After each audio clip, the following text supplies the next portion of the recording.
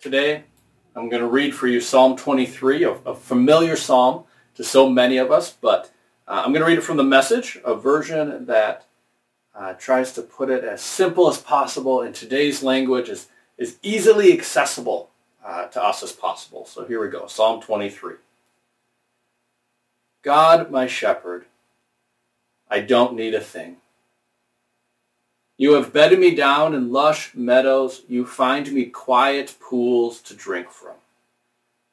True to your word, you let me catch my breath and send me in the right direction. Even when the way goes through death's valley, I'm not afraid when you walk by my side. Your trusty shepherd's crook makes me feel secure. You serve me a 6-course dinner right in front of my enemies. You revive my drooping head. My cup brims with blessing. Your beauty and love chase after me every day of my life.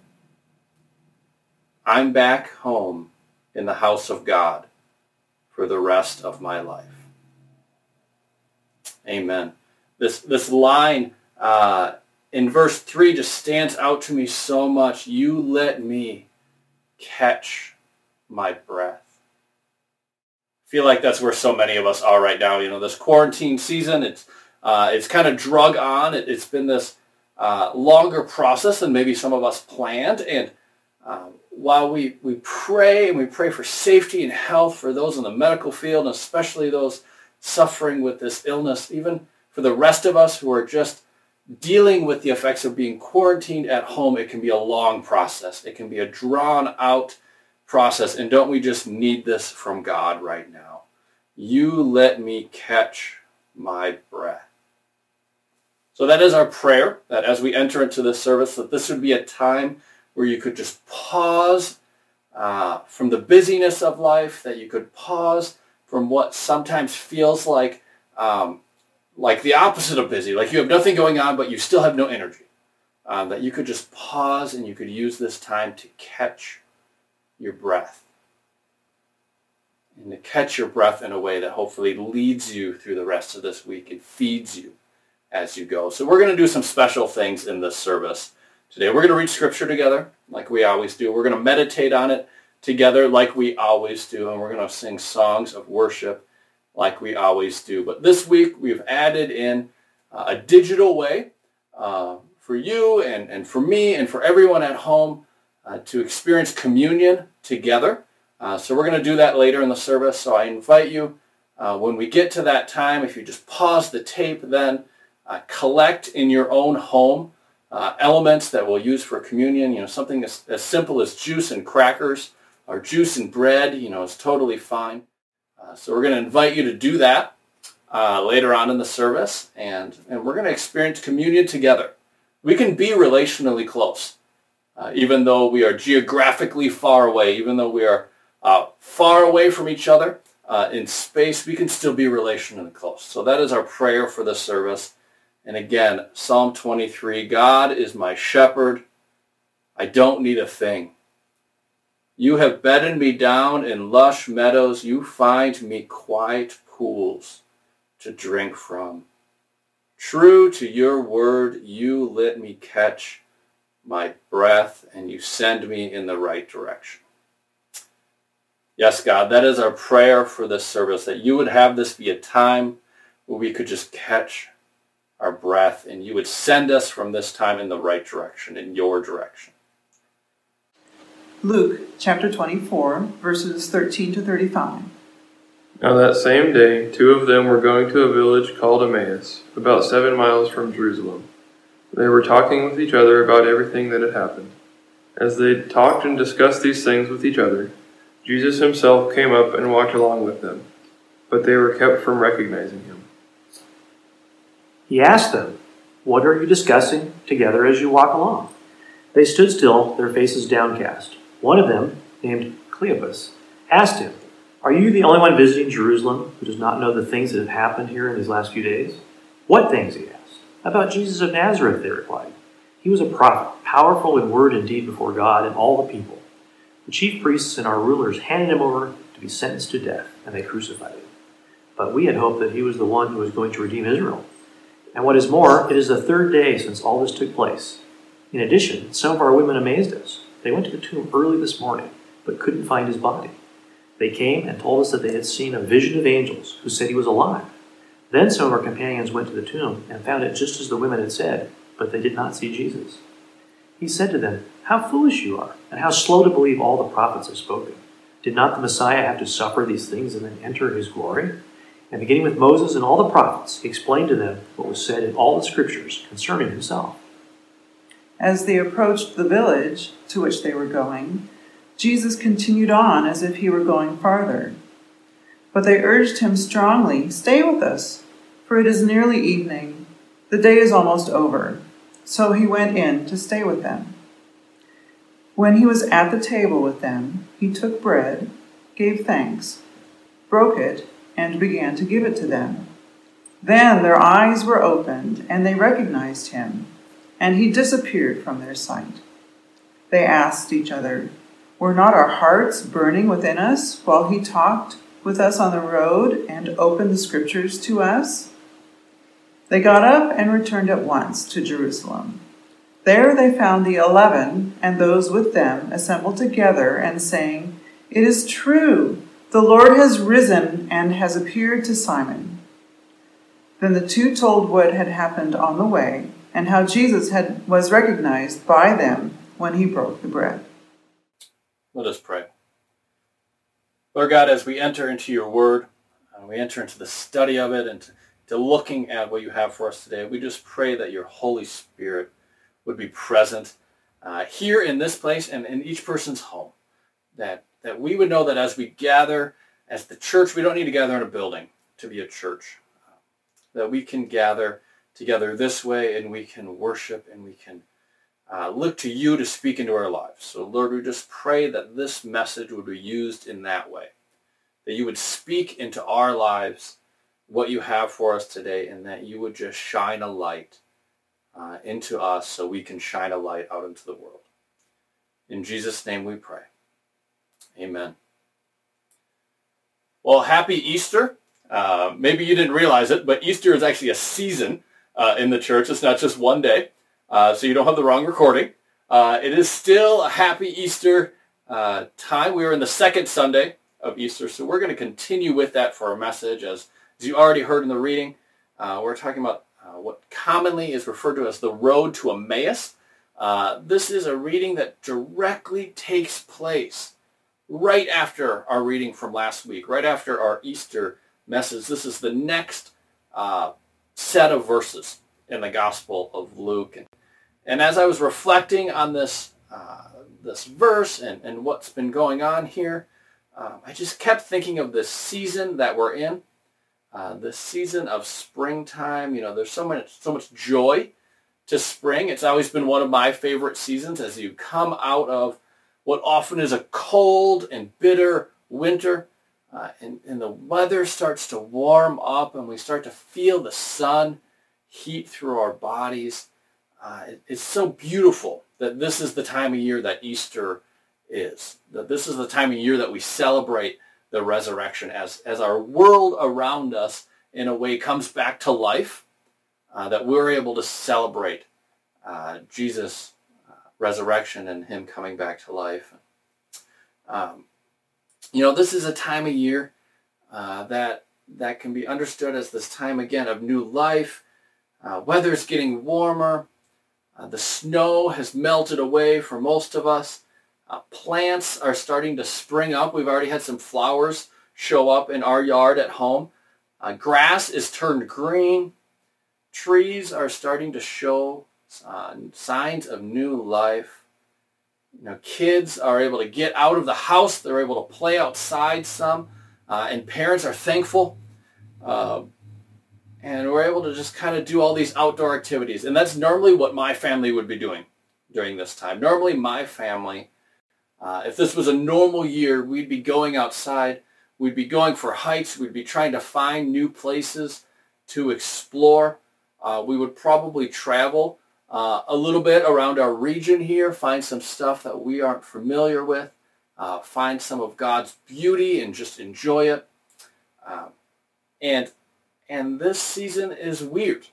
The season is weird because as we enter into this spring and we leave the winter behind, we also have entered into this season that we've become familiar with, in a way, this kind of quarantine season.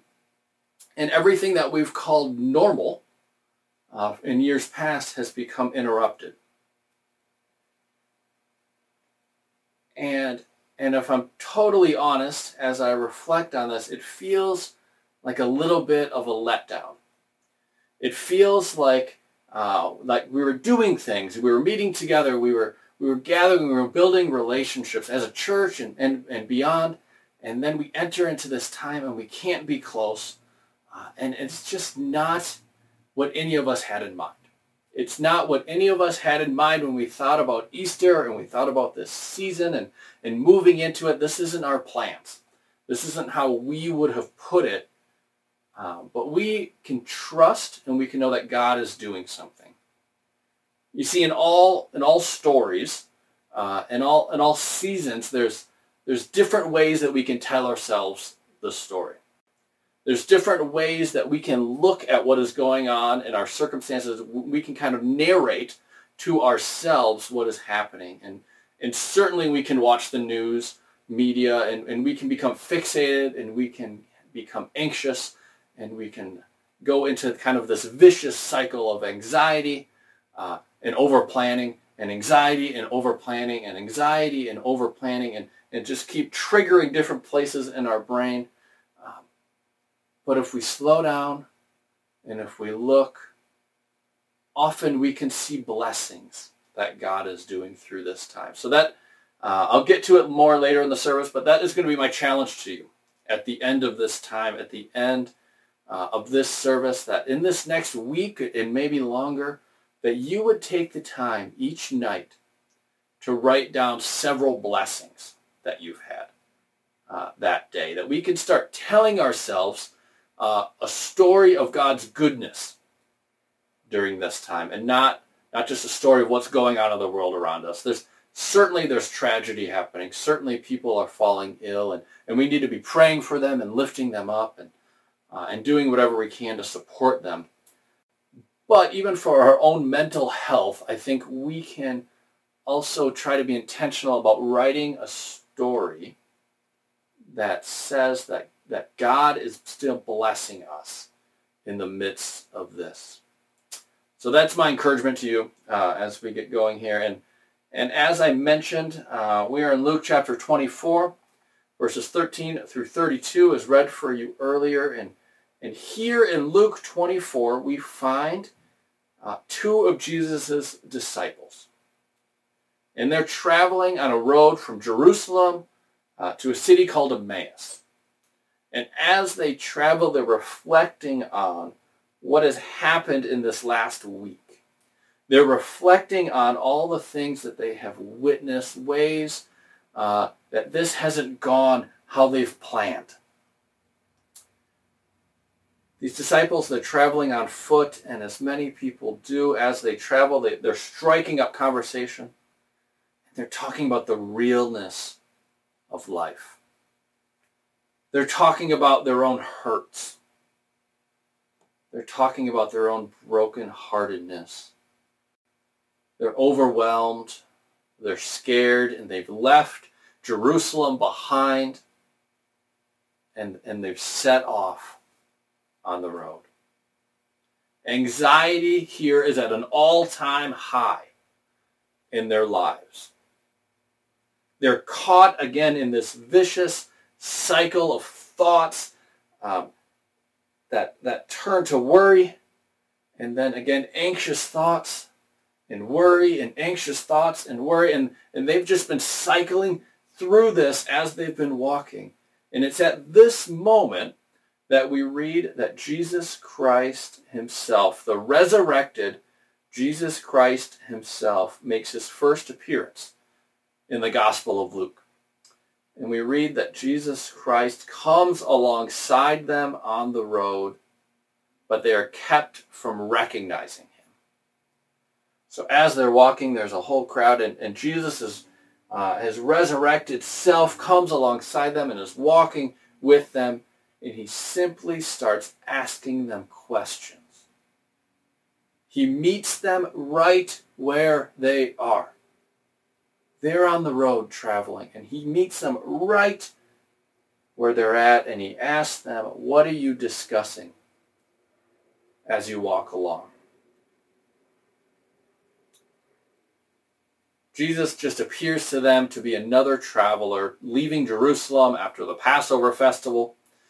So the disciples, they respond in this way. They say, "Are you the only one visiting Jerusalem who doesn't know the things that have happened in these days?" What things? Jesus says. Of course Jesus knows what things they're talking about. But note, here he comes alongside them and he meets them where they are, and he asks them, what things are bringing you this anxiety? What things are bringing you this worry? They reply about Jesus of Nazareth. He was a prophet, powerful in word and in deed, before God and before all the people. The chief priests and the rulers handed him over to be sentenced to death. And they crucified him. And then we get to the sentence that I want to focus on for the rest of today. These disciples continue and they say, "But we had hoped that he was going to be the one to redeem Israel." But we had hoped that he was going to be the one who would redeem Israel. Can't you just hear the pain in their voices here? They go on to explain that his body has been found missing by Mary Magdalene and Joanna and Mary, the mother of James. And they came to the disciples and they said that they saw a sight of angels, and that the angels said, "Why are you looking for the living among the dead?"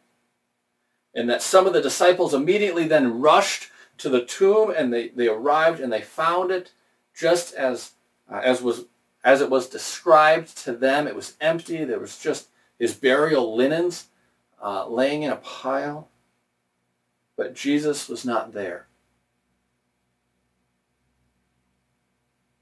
Now, there's so much we could dive into here. There's so many ways that we could look at this verse, and many of them are very good and right. What I want to focus on is that here we have seen the resurrected Jesus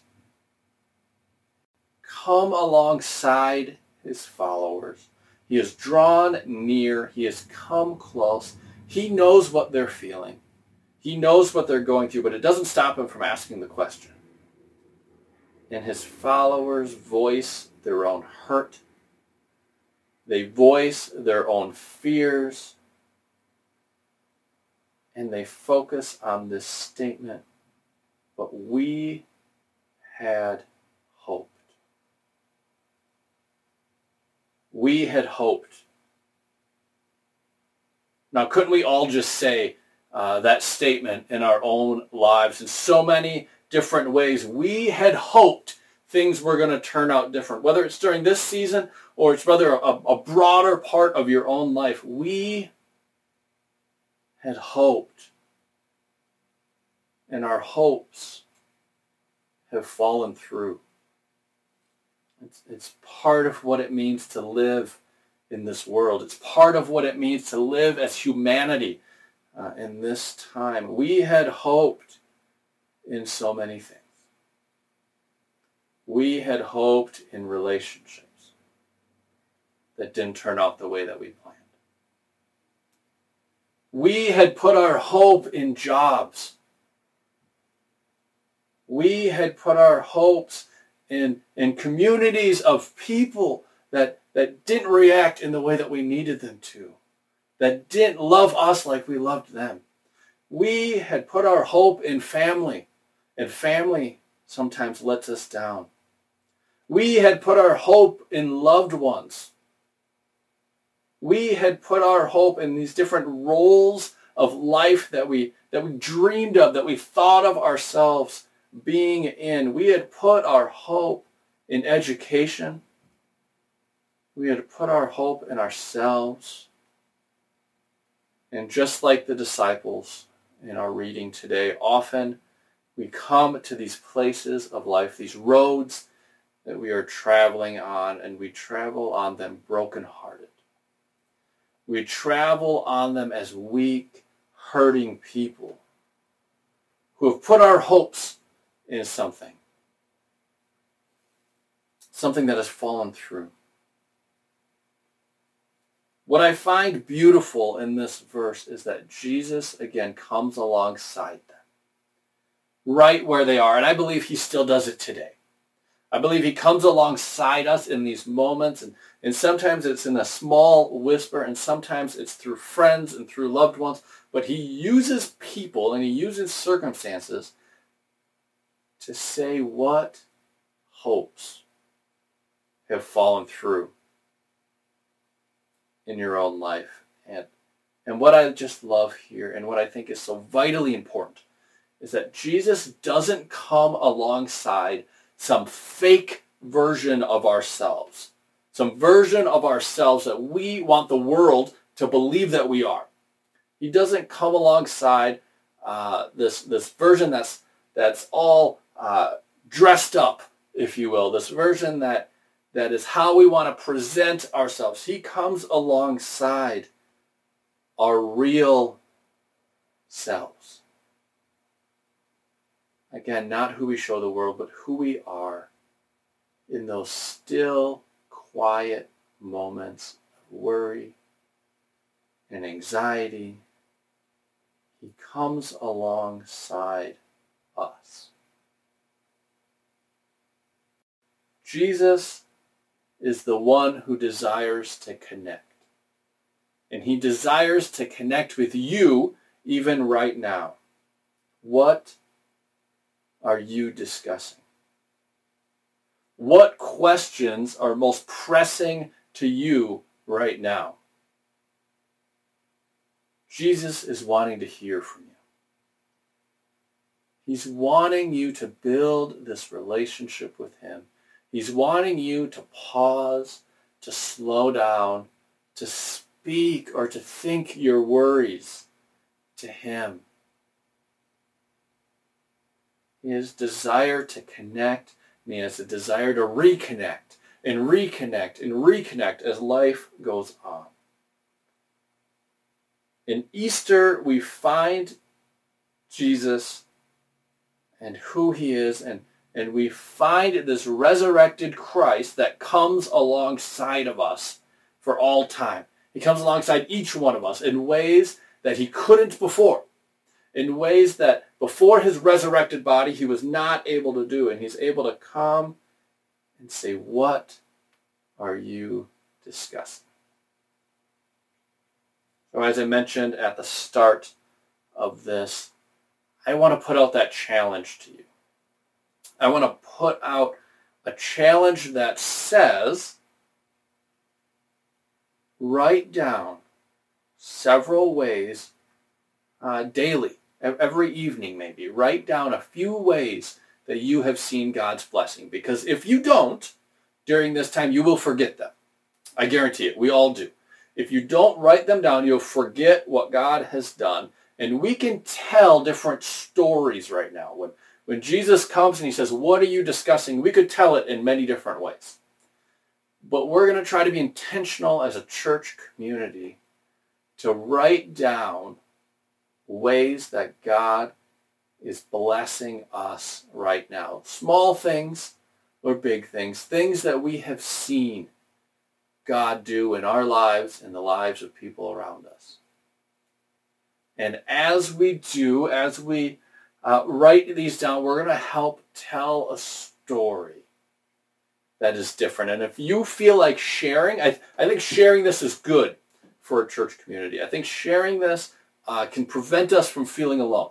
So if you're willing to share, I encourage you to email Christina in our church office. It's just office at, and then chapelinthepines.org. You can find it on the website, office@chapelinthepines.org. Just share one or two small things that you see God doing. And we're going to put together a collection, and we're going to put them in our church email newsletter. And we're able to just thank God together as we read through these blessings that we are doing. Of course, there's pain in the world. Of course, there's hurting, and we need to lift them up, and we need to pray, and we need to do whatever we can to keep people safe and healthy and whole. And we need to pray to a God of restoration to bring healing to people's bodies. But that's not the only story that's happening right now. There's things that God is doing, and we get to tell the story. So that is my encouragement to you in this week ahead, that please write down each week or each night, please write down several things that you have seen God do. And if you can't think of any, you can't think of anything God has done, then simply pray that God would open your eyes to see the blessings around you, because they're there. And I just pray that as you enter into this week, that Jesus again would come alongside you, and you would be able to just discuss openly and honestly what you had hoped, what you had dreamed, and what has fallen through. Because he loves us, and because he cares, and because he wants to connect with you.